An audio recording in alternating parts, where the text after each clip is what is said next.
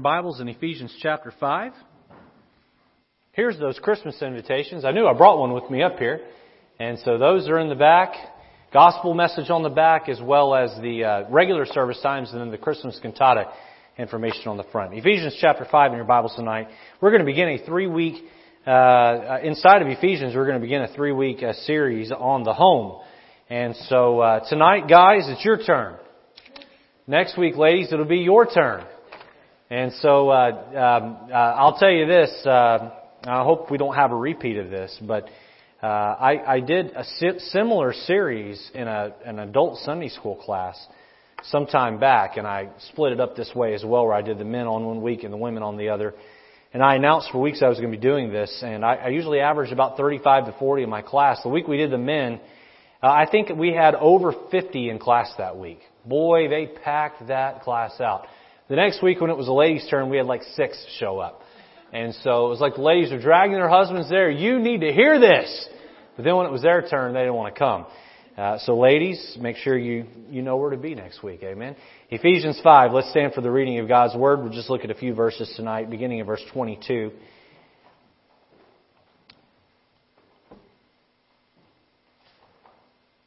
We'll begin reading in verse 22. The Bible says, "Wives, submit yourselves unto your own husbands, as unto the Lord. For the husband is the head of the wife, even as Christ is the head of the church, and He is the Savior of the body. Therefore, as the church is subject unto Christ, so let the wives be to their own husbands in everything. Husbands, love your wives, even as Christ also loved the church, and gave Himself for it, that He might sanctify and cleanse it with the washing of water by the word, that He might present it to Himself a glorious church, not having spot or wrinkle or any such thing, but that it should be holy and without blemish. So ought men to love their wives as their own bodies. He that loveth his wife loveth himself. For no man ever yet hateth his own flesh, but nourisheth and cherisheth it, even as the Lord the church. For we are members of His body, of His flesh and of His bones. For this cause shall a man leave his father and mother, and shall be joined unto his wife, and they two shall be one flesh. This is a mystery, but I speak concerning Christ and the church. Nevertheless, let every one of you in particular so love his wife, even as himself, and the wife see that she reverence her husband." Dear Lord, I thank You tonight for an opportunity to open Your Word and look at it. And Lord, You have given us some very profound thoughts in this passage. Lord, every couple I have ever known that has come under and done their best to follow this pattern for marriage, that Lord has been happily and blissfully married. Lord, I know many couples that have tried to do it a different way, and almost every time they've been miserable. So Lord, I pray tonight that we would set aside what culture tries to tell us about love and marriage, and Lord, may we look at Your Word, and may we look at what You have written. And Lord, You created marriage, and so You have authored and defined how we're to live it. Lord, may it stick in our hearts, and Lord, may it help us. In Jesus' name, amen. You can be seated. The title of the message this evening is "The Husband's Role in a Joyous Marriage." Now let me say this up front. There are some of you here tonight that are not married, and if you're not married and you think at some point you may get married, let me just say that, especially for the ladies, that the attributes I'm going to go over in a man tonight, you need to be looking for those in a man. And so pay close attention to that. Let me also say up front is that if I get into the sermon and ladies, you're sitting there going, "Man, I sure hope he's listening." Come back next week. Because the key to a happy marriage is not knowing your spouse's faults. It's knowing your faults. And so, no elbows. No elbows. Don't be elbowing your husband. Husbands, next week, you're not allowed to elbow your wife or glare at them. Amen? But let's make sure we take a positive approach at this and a mature approach at this, and let's make sure that we're looking at what we can do to have a joyous marriage. For those of you here tonight that aren't married and you don't see yourself ever being married, let me just say this to you. You may feel like that it was a waste of time to be here tonight. Let me just assure you that it's not. You will, no doubt, at some point have a chance to influence either a loved one of yours marriage or you'll have a chance to influence someone who's an up and coming in this church in their marriage. And so you need to know what the Bible says about marriage the right way. And so listen closely and set aside preconceived ideas, and let's learn what God has to say. There on your outline, did I bring it up here with me? I got it here. There on your outline on the back of the bulletin there, if I can hold on to it, I have a quote on there. It's at the very bottom. It says this: everything rises and falls on leadership. Now, I don't know who to give that tribute to, but in the independent Baptist circles, it's been Lee Robertson. I don't know if he was the one that came up with that or not, but we'll assume he was. Let me just say this about that quote. Men, that needs to be your attitude toward marriage. Everything rises and falls on you. Whether or not your marriage is happy, that's left entirely up to you, because God has made you the leader of your home. And you say, well, Pastor, I can't lead someone who won't follow me. And to that I would say, get better at learning to lead. Get better at learning to lead. We can all learn to do better. And next week we'll look at fellowship. There's another quote out there that says everything rises and falls on fellowship.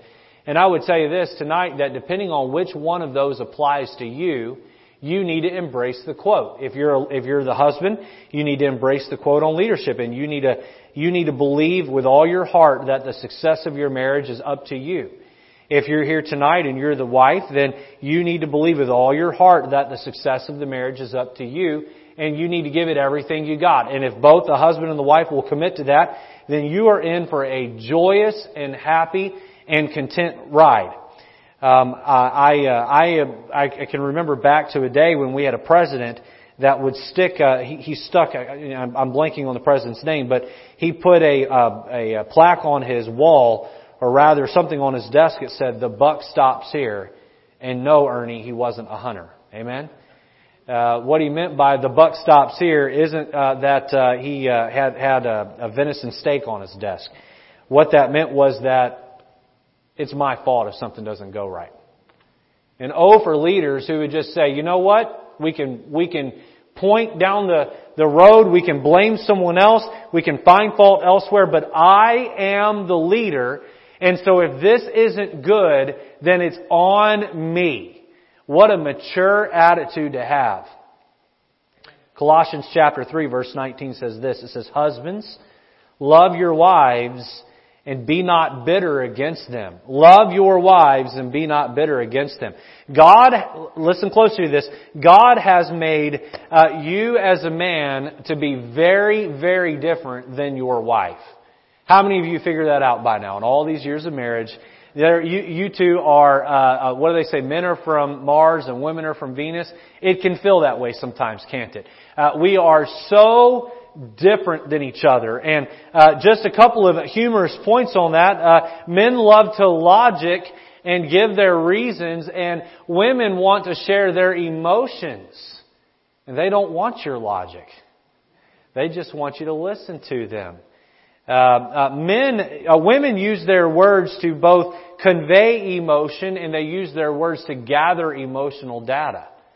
Men use their words to, one, brag on themselves, and two, change their environment. You're sitting in the chair, and the temperature isn't just right. You say to one of your children, hey, can you turn the temperature down 2 degrees? What are you trying to do? You're trying to fix your environment.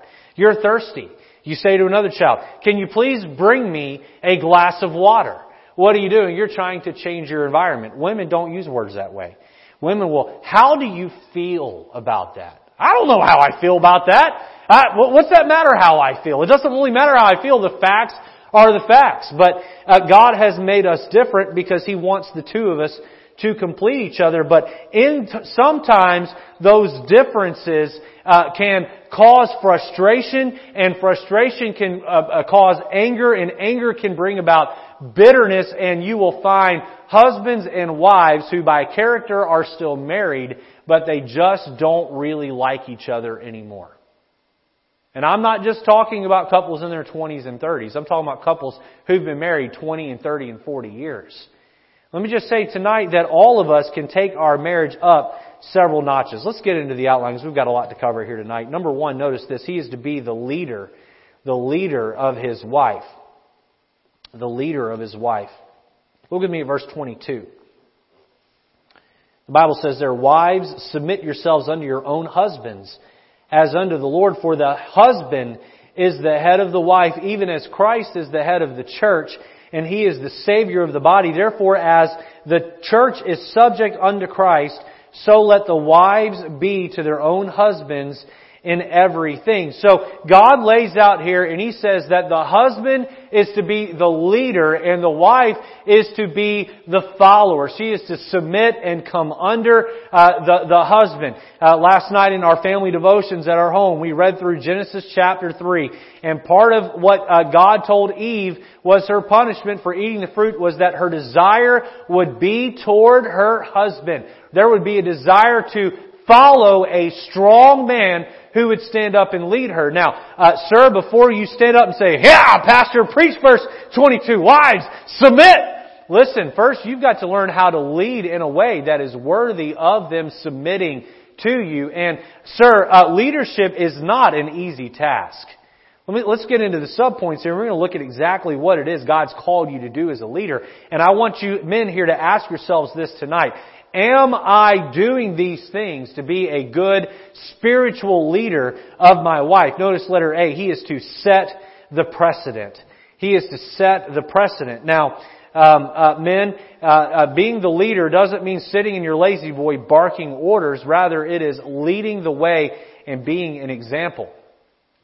When it comes to leadership, I've done a lot of reading on leadership coming into the pastorate position here at this church. After I'd been voted in, but before we had arrived, I was just drinking down every book I could get my hands on leadership. And the pace has slowed a little because of the busyness of the schedule. But a lot of what I read about leadership said this: the weakest form of leadership is that by your position. If you've got to tell your wife, "I'm in charge," you're not in charge. You're not in charge.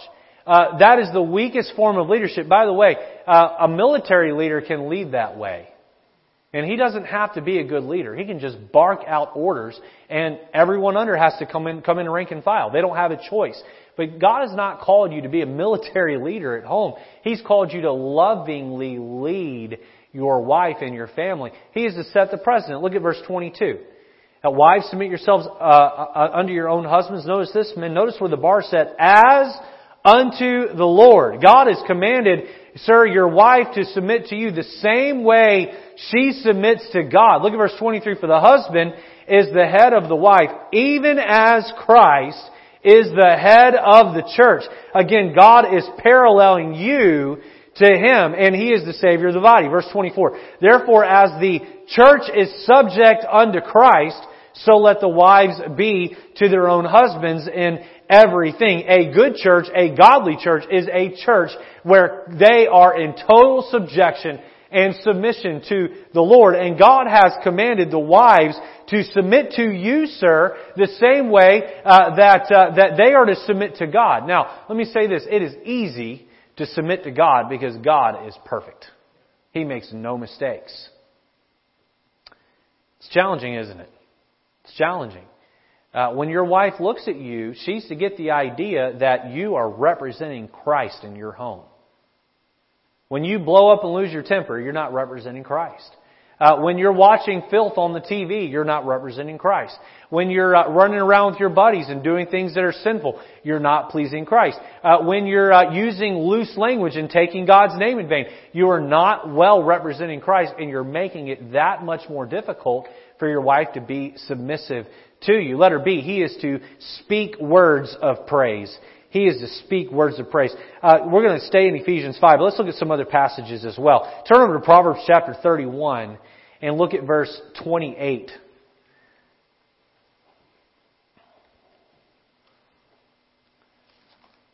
We're going to look at two verses in Proverbs. Proverbs 31 and verse 28. The Bible says this: her children, speaking of the virtuous woman, her children arise up and call her blessed. Notice this: her husband also and he praiseth her. He praiseth her. Turn back a couple of pages to chapter 25, Proverbs chapter 25 and verse 11. A common verse here you may hear quoted. A word fitly spoken is like apples of gold in pitchers of silver. Listen, Proverbs 31 describes the virtuous woman, and you might be here tonight. All the men here that I know of that are married, I believe you have a good marriage. That doesn't mean there isn't room for improvement, but you never know what goes on in the secret of one's home. And so just allow me to preach with liberty here tonight. There might be someone here tonight and they would say, my wife, she's not a virtuous woman, so I can't praise her. And to that I would say, sir, if you want your wife to be a virtuous woman, then you need to start treating her as though she is a virtuous woman. You hold the standard high by treating her like a queen, and then in time, hopefully and prayerfully, she'll come around and she'll be the wife that you're treating her like you want her to be. And so you are to speak words of love, and you are to praise her. Listen, it's easy to find fault in each other. It's easy to nitpick at each other. It's easy to be negative toward each other. But what we need to do is we need to find ways to praise our spouse. Listen, if your wife cooks you a good meal, and if 4 things on the plate taste good, and maybe the bread got a little burned, just eat the bread and praise the rest of the food. Amen? Ladies? Amen. If you happen to be in the car and she happens to be driving, oh boy. Pastor, you had to go there, didn't you? Listen, if you arrive safely, praise her. Praise her.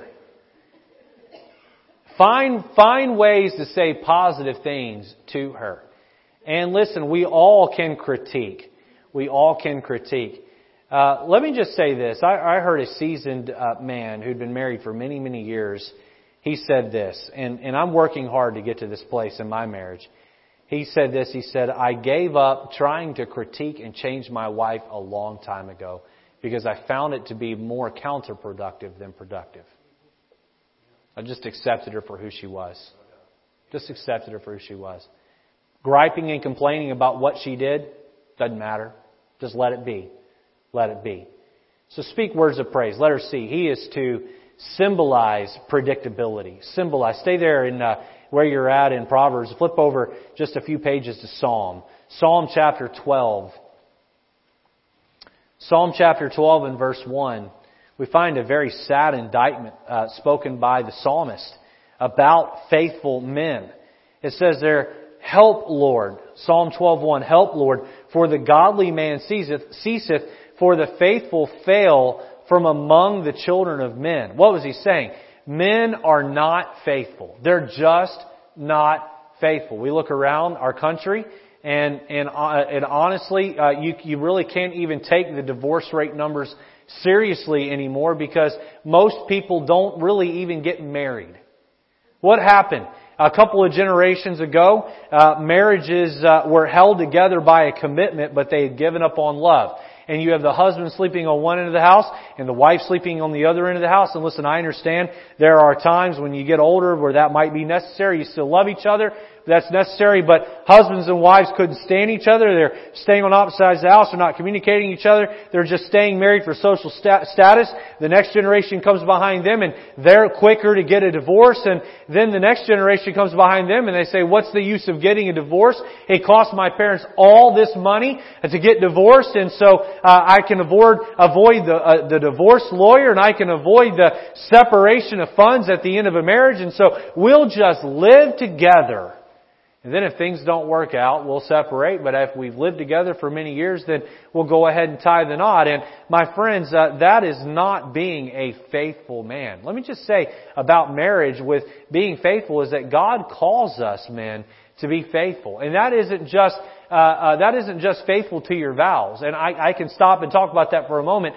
It ought to be said when you die and your wife is there and grieving over your body that you were faithful to her and you kept your vows. But how about faithful beyond that? That rock of stability. Your wife knows about what time you're going to get up every morning. Your wife knows about what time you're going to go to bed. Your wife knows about what your diet is. Your wife knows about how you carry yourself. Your wife knows about your temperament. And your wife knows your schedule when it comes to church. And she knows what to expect because you're predictable. Proverbs chapter 28 and verse 20 says, "A faithful man shall abound with blessings. But he that maketh haste to be rich shall not be innocent." Faithful, being consistent. And we're talking about leading your wife. A woman's emotions, and ladies, let me just say this, the left liberal, socialist, women would cringe at what I'm about to say, but you have to understand that God made it very clear in the book of Genesis that He created the wife to be the emotional balance to the logical man. That's how God created this. God knows what He's doing. So when I make this comment, please keep in mind that I'm going back into the way a woman was created. But God made the wife to be guided primarily by her emotions, and the man primarily by his logic. And when women let emotions lead the way, it becomes hard for them to be consistent. That's why God puts the two of you together so that she can enhance your emotions and you can enhance her consistency. But in order for you to lead her in consistency, you yourself must be consistent. Let's mesh two concepts together here tonight. 1 Corinthians chapter 4 in verse 2 says this, "Moreover, it is required in stewards that a man be found faithful." And then 1 Corinthians 7:4 says, "The wife hath no power of her own body, but the husband.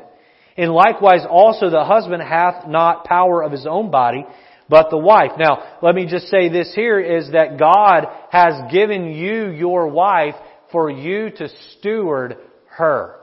You are to steward her. Ladies, that body that you have belongs to your husband, every inch of it. Men, that body that you have belongs to your wife. Every inch of it. That means you are to turn over total control and you are to trust them with it. Now men, that doesn't mean that you get to exploit and you get to run hog wild. No, you look at that precious wife that God has given you and you say, "I am going to protect and I'm going to love and I'm going to guide and I'm going to carefully, consistently steward what God has entrusted to me. Not so that I can take advantage and be selfish. No, I'm going to do so in a selfless, loving, and giving way." Many couples, in fact, I know a couple from a previous ministry, and I'll stay generic with this, but their marriage was eroding, and the husband came down with a disease. Not life-ending, but life-altering disease. And the wife looked at him and said, "I just don't love you anymore." And she walked away. She walked away. He was getting ready to go on one of the most major surgeries of his life. And she just turned around and walked out the door. Why? Because she wasn't getting from the marriage what she wanted. The day might come, sir, where God takes your wife and puts her in a wheelchair or makes her a vegetable. Paraplegic. If you are looking at your wife as a mode of selfishness for you, it's going to be very hard for you to take care of her in that time. But if your attitude is, "God has given my wife to me for me to steward," oh my, if something happens to her, you're right there to take care of her. And tonight, as I preach this sermon, there are people in this room who are going through exactly what I'm talking about, and they represent that so well. Let me say tonight that you are to be that rock of stability where you are stewarding and guiding and loving and carefully taking care of your wife. Letter D, notice, he is to saturate her in prayer. Turn over to James chapter 5 in your Bibles. James chapter 5. Let's look at verse 16 there. And this verse isn't directly talking about marriage. I want to make sure anytime I use a verse that might not be directly in line with or the direct interpretation of the passage, that I'm careful to give that. This would be an application of this verse, not an interpretation of it. But James chapter 5 and verse 16. The Bible says there, "Confess your faults one to another and pray for one another that ye may be healed. The effectual fervent prayer of a righteous man availeth much. Now, the interpretation here is talking about brothers in Christ inside the confines of the church, within Christians. But let me say this, is that you are not only your spouse's husband or wife. If they're saved, you are their brother and sister in Christ.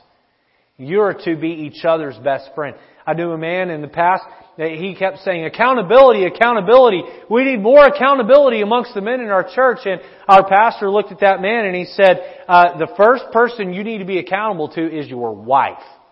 She needs to know everything you look at on your phone. She needs to know every place you're going. She needs to know every conversation that you have. She needs to know how your money's spent. And sir, I would tell you tonight is that you need to be accountable to your wife, and you need to make sure you're best friends with your wife.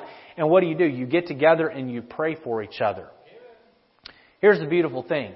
No one knows my weaknesses better than that gal sitting right back there. And nobody knows her weaknesses better than I do. And she doesn't have very many of them. And I'm not just trying to flatter her. She really doesn't. It's my job to pray for her and her weaknesses. It's my job to step in and help her in those areas. It's her job to step in and to help me. And as her husband, it's my place to take her to the throne of God and saturate her in prayer. Let me ask you, men, tonight, how often do you pray for your wife? It ought to be every day. It ought to be on a regular basis. Is your wife's name at the top of your prayer list? Ladies, you can make the application the other way, but is your wife's name at the top of your prayer list? Are you begging God to help grow your wife in Christ? We looked at Ephesians 5 a few minutes ago. We're going to look at it more in just here in a minute. But the Bible tells us that you are to love her the way Christ loved the church, and you're to present her clean and sanctified with the washing of water by the Word. How do you do that? You bathe her in prayer. Now, ladies, tonight I would say that if your husband is leading you in this way, boy, being married would be a lot of fun, wouldn't it be? This attitude of, I don't know men to lead me, I'll lead. No, if you have a man doing these things for you, then leadership becomes a lot of fun to be under. Notice number 2. He is not only to be the leader of his wife, which was point 1. Number 2, he's to be the lover of his wife. Look at verse 25 of Ephesians chapter 5 with me. It says there, husbands, love your wives, even as Christ also loved the church and gave himself for it, that he might sanctify and cleanse it with the washing of water by the word, that he might present it to himself a glorious church, not having spot or wrinkle or any such thing, but that it should be holy and without blemish. So ought men to love their wives as their own bodies. He that loveth his wife loveth himself. I love verse 29. For no man ever yet hateth his own flesh, but nourisheth and cherisheth it, even as the Lord the church. You know what you do, guys, when you're hungry? You eat. And you generally eat what you want to eat, right? Now, you got to learn how to tell yourself no at times. But you eat what you want to eat, and you eat what you eat when you want to eat. And you know what? If there is a particular show you're wanting to watch, you sit down and you turn it on. You know what you're doing? You're cherishing your flesh. You're cherishing your flesh. You are to cherish your wife more than you cherish yourself. You're to love her. Now, I think I've shared this in here before some time ago, but it just fits here, so I'm going to share it again. So pastors repeat themselves, and the congregation just has to put up with it. Amen. But several years ago, I was counseling a couple who was struggling along in their marriage. They came in and they were just at each other's throats. It's funny when I sit down with a couple who's madly in love and they're getting ready to get married, we go over premarital counseling concepts, and it goes really quick because to them it's all theory. But then you go over those same concepts with a couple who's at each other's throats, who's been married for 3, 4, 5, 10 years, and their marriage is falling apart. It takes hours to go over those same concepts. You tell a couple that's madly in love with each other and getting ready to get married, you say, you've got to love her, sir, the way that Christ loved the church. Oh yeah, no problem. And then you tell the young lady, you got to submit to him the way you submit to the Lord. Oh, no problem. But then you get a couple in there that's at each other's throats. You mean I got to submit to that jerk? I remember I was counseling this couple, and I gave the man, what he needed to do in loving his wife. And I turned to the lady and I said, "Ma'am, you've got to submit to your husband. Even if you don't want to, you've got to submit to him." She interrupted me and she said, "You mean I got to submit to him and all he has to do is love me?" And I looked at her and I said, "Ma'am, loving you is a lot harder than you think." Me and the husband got a good laugh out of that. Amen? No, but she had a good time with that. Men, loving your wife, that's a big job. It's the most important job that God has given you to do on this planet. I want you to be successful at work. But I want you to be more successful in your marriage at home. I want you to be successful here at the church. Some of you are help in the church leadership, deacons, Sunday school teachers. You help in other ministries. Listen, I want you to be a great success here at church. But I want you to be a better husband at home. How do you do that? You've got to learn to love your wife the way Christ loved the church. Letter A, notice, an unadulterated love. An unadulterated love. Let me just you look down at verse 25. Before we do that, I'm going to read Hebrews chapter 13 and verse 8 says, "Jesus Christ, the same yesterday and today and forever." Sir, you have been commanded to love your wife the way Christ loves the church. Now let that sink in for a minute. That's a tall order. That's a tall order. Look at verse 25. "Husbands, love your wives, even as Christ also loved the church and gave Himself for it." God never uses our unfaithfulness as an opportunity to be unfaithful in His relationship with us. God's love is always true and pure, no matter how often we run to the world and cheat on it for our own self-gratification. Listen up. I think we're all adults in here tonight, so sit up and listen to this. Men, there are going to be times in your marriage where romance just isn't there for one reason or another. Maybe your wife is sick for a long period of time. Maybe you've had a big fight. She just doesn't want you to touch her. Maybe you're on a long trip and the accommodations are not good for romance. Maybe there's pregnancy involved. But whatever the reason is, that is never an excuse for you to run to the internet for satisfaction. It's never your excuse to run to another woman for your satisfaction. No, you are to have a love that is pure and holy and perfect. You're to have a romance that is only geared toward her. Running to pay-per-view channels on the TV, and let me just say right now, and I say this unabashedly, I say it unashamedly, if you've got HBO, if you've got Cinemax, if you've got Showtime, you need to go home tonight and you need to cancel those channels out of your house. They have no right being in the home of a Christian. Pay-per-view channels that allow women to run around on those channels with no clothing on at late night hours, they don't belong on a Christian's TV. You need to cancel them. You need to take away any opportunity you have to do wrong. Now, some of you here tonight, you might not run to a pay-per-view channel. You may not run to full-blown pornography. You may not run to another woman. But how about that magazine rack at the grocery store? You're not even to look at that. Some of you here tonight might have a gym membership. You're not to check out the girls at the gym. I'm just getting down really practical tonight. Your wife needs your full, unadulterated love to be honest and true to her and to her only, regardless of whether or not she's holding up her end of the bargain in your mind. Your wife finds great security in the fact that she is the only person that you look to in order to have your sexual desires fulfilled. Your wife wants to know she is it. She is it. An unadulterated love. Letter B, notice an unblemished love. An unblemished love. And I have written down in parentheses here in my notes next to that, it is selfless. Look at verse 27. That He might present it to Himself a glorious church, not having spot or wrinkle or any such thing, but that it should be holy and without blemish. This kind of love is just not very well understood in our culture. But this is a love that says, I'm going to love you, and my love for you is not so I can get something back in return. You know, early on in my marriage, this was something I had to learn. Because I would find myself doing nice, sweet things for Angela so that I could get something back from her in return, whether it was a kind word of respect or whatever. My motives were selfish. And I've had to grow, and I'm still growing. There's no perfect marriage, so don't let anyone deceive you into that.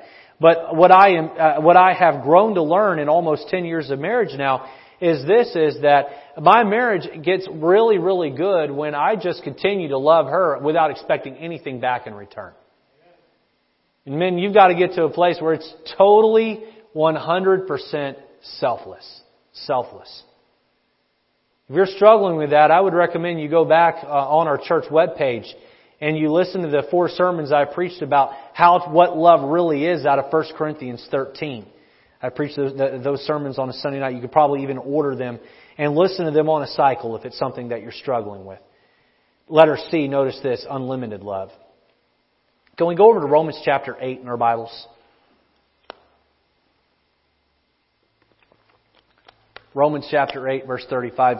Some of the most poetic verses, some of the most beautiful sounding verses to the ear are found here in the end of Romans chapter 8. Look at verse 35. And keep in mind while we're reading this, that husband, you are to love your wife the way this passage describes Christ loving the church. It says this, who shall separate us from the love of Christ? Shall tribulation or distress or persecution or famine or nakedness or peril or sword? Skip down to verse 37.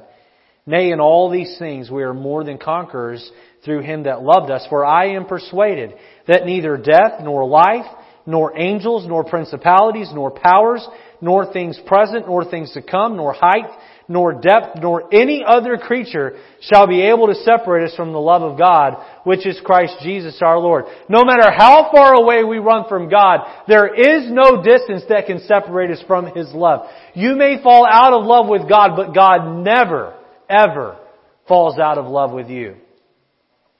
If the day ever comes, sir, where you wake up and you find that you and your wife are lost from each other emotionally, sir, you better do everything you can to hunt her down and find her. Do everything you can to win back her heart. And do everything you can to love her. Let me ask you a question tonight. Has God remained faithful to you? Does He still love you? Does God want a divorce from your salvation? There are times when a woman will be unfaithful to her husband romantically. And if you're here tonight and that's happened to you and you're divorced, then what's done's been done. Don't go back and live in the past. And what I'm about to say is not meant to conjure up old feelings and to make you feel bad. But to the men that are here tonight who are still married and are married, my hope and my goal is to make your marriage stronger. When this occurs, as it may, do not put a limit on the love that you have for your wife. Look to Christ as the example. It's natural to feel all kinds of emotions. But make it your goal in the end to be the restorer of your relationship, just like Christ restores you time and time and time again when we run to the world and we cheat on Him. An unlimited love. I know preaching like that isn't popular in today's day and time. Let me just say this on that, and then we'll get ready to wrap it up here in a minute. I'll give you the 2 concluding thoughts there on the bottom of your bulletin there. I do believe God has made a provision for divorce in the Bible. But where it's there, it is still not God's perfect will. It is His permissible will at times in certain situations. But it is never, ever really what He wants. You say, what does God want? Well, Genesis tells us that a man should leave his father and mother and cleave unto his wife, and the two of them should be one flesh. And then the Bible tells us in the New Testament through the words of Christ, what God hath put together, let no man put asunder.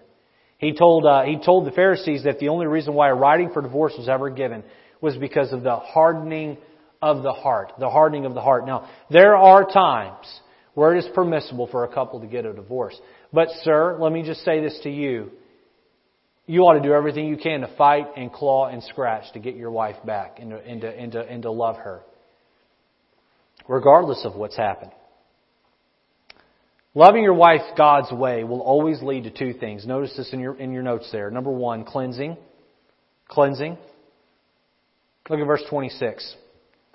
That He might sanctify and cleanse it. Speaking of the church, and again the church is parallel to the wife here. Cleanse it with the washing of water by the Word. How do you purify your relationship? Now, there will be people who will listen to this sermon online. I don't think anyone sitting out here tonight really needs what I'm about to say, although you never know.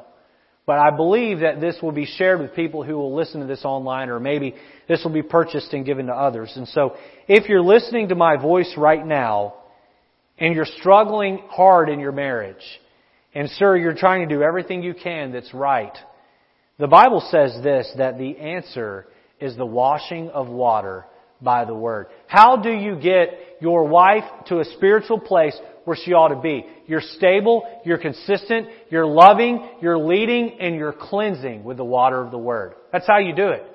God's Word has the ability to cleanse hearts. We've got to make sure that hearts are being cleansed by the washing of the water by the Word. What am I trying to do as your pastor? Can I draw a parallel here? Can I use the same parallel the Bible does? The parallel is Christ and the church, the husband and the wife. God has called me to be your pastor here at this church, and I stand in His place and I open up the Bible and I preach it. And unfortunately, I'm not a perfect example of Him because I'm a flawed sinner. But what is it that is my goal when I get up and preach Sunday morning, Sunday night, and Wednesday night? It is to take this book right here and it is to wash the church, wash the sin off the church. I have this hard conviction in my preaching and in my pulpit time that the more Bible that I can put out there and I can use and I can teach, the cleaner the body of White Oak Baptist Church will be. The same thing applies in your marriage. Sir, does your wife catch you reading your Bible? Does your wife catch you in prayer, praying for her? Does your wife catch you wanting to share Bible verses with her? Sir, do you text Bible verses to your wife throughout the week? Encouraging her and loving her? Does she catch you using the Word of God in creative ways? Listen, you can get the Bible verses and you can put them on the wall in your house like Deuteronomy teaches us. But I'm talking about a cleansing. Notice the second concluding thought there is consecrating. Consecrating. Look at verse 26. That He might, everybody read that next word out loud with me. Sanctify. Sanctify or consecrate. The idea there is that it's set apart for a sacred cause. Set apart for a sacred cause. Sir, let me just say this. There are marriages where the wife outshines the husband spiritually. And that's sad. That's sad. The Bible says that you're to be the leader of your wife, even in spiritual areas. As you lead her along, you will help sanctify her. Sanctify or consecrate. Tonight, the sermon is simple. Lead your wife and love your wife. But that doesn't mean be a dictator, and it doesn't mean be a jerk.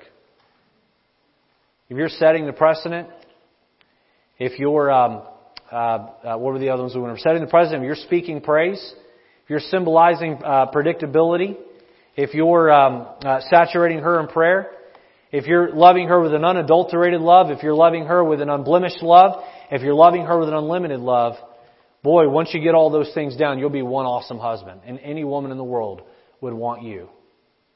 So let's go out and let's do these things. And let's show our wives what it's like to be loved the way that God loves them. Let's go to the Lord in prayer tonight.